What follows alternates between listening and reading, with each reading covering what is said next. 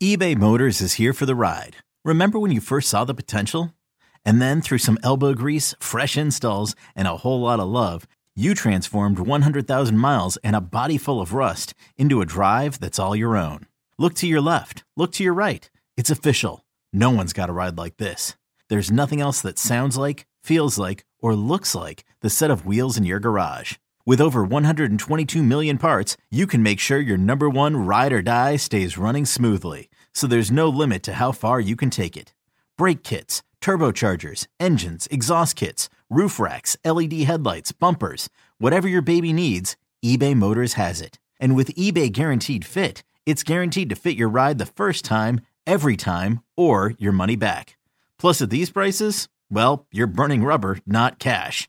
Keep your ride or die alive at ebaymotors.com. Eligible items only. Exclusions apply. This episode is brought to you by Progressive Insurance. Whether you love true crime or comedy, celebrity interviews or news, you call the shots on what's in your podcast queue. And guess what? Now you can call them on your auto insurance too with the Name Your Price tool from Progressive.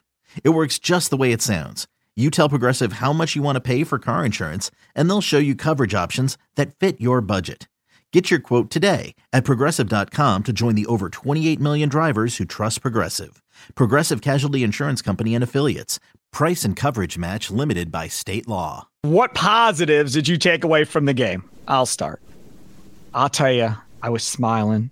I was happy. I asked for it, and I got it.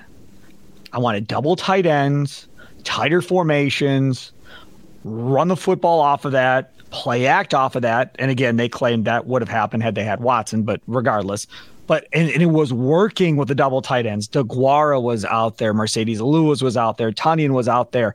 They were showing jumbo size packages. And I was like, okay, all right, good. We're making some progress. We're going in the right direction with this offense. For me, that was the single biggest positive. And the single biggest question mark will now be, will they do this against Detroit next week and continue doing this the rest of the year? Or will Rodgers push his way around and they'll start winging it again? But last night, I was very, very happy with what they did to get that ground game going and to really trust, as you have been saying for a couple of weeks now, the best player on this offense, Aaron Jones, to get the job done. And he got the job done when given the opportunity again.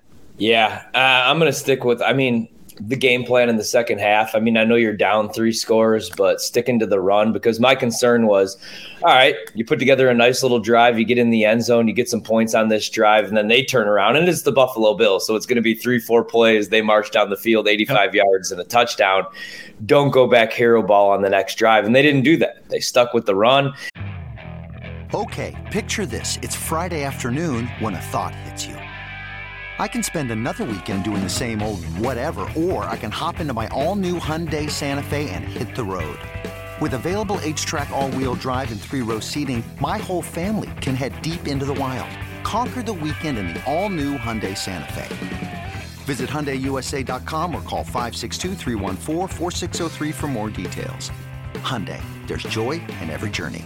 And I liked what I saw offensively. I just liked the fight that I saw. Rodgers, again, using his legs a little bit. I know Warren Sharp and some of the national media people were pissed off that him, Aaron Jones, and A.J. Dillon were sharing a laugh on the sideline. I actually like to see that. I like that better than Rodgers sitting by himself moping, not being anywhere near his teammates. I like the young guys stepping up and making some plays last night. Yeah, we may have found another wide receiver, and Rodgers liked that he made an adjustment on his route. That's something that these guys need to do, right? I like Romeo Doubs. It looked like finally finding some confidence. Right now he looks down on himself, and I put that blame on Aaron Rodgers, man. You're a 38-year-old veteran quarterback making $50 million. Go put your arm around this kid. He's clearly very talented. Right now he's going through something. He's young. We're relying on him to make big plays. You have to boost his confidence a little bit. And even though the defense got completely butchered in the first half, especially Rasul Douglas, they showed some fight. I don't want them celebrating down 21 points, but you know what? Maybe that carries into the next game. Maybe they show some energy, because the last couple weeks I've seen no energy. I feel like this team has a lot of talent. The schemes have sucked, and they're playing like they were really reading into their press clippings during the summer. Going negative. We're supposed to end the podcast on a positive, and you can't even stay on the positive long enough. No, spiraling into a negative. This is positive. Last night, I'm saying the last couple of weeks, they seemed I don't know. They seem like going into the season, hey, we're a top 5 defense. Yeah. Then they got torn apart the first couple weeks. Week 1 by Kirk Cousins and Justin Jefferson. They were down on themselves a little bit, no confidence. I feel like maybe playing primetime Sunday Night Football, being embarrassed the last couple weeks, being embarrassed last night might be a good thing. I agree with Rodgers on that. So I like the fight that I saw. I'm hoping that it continues.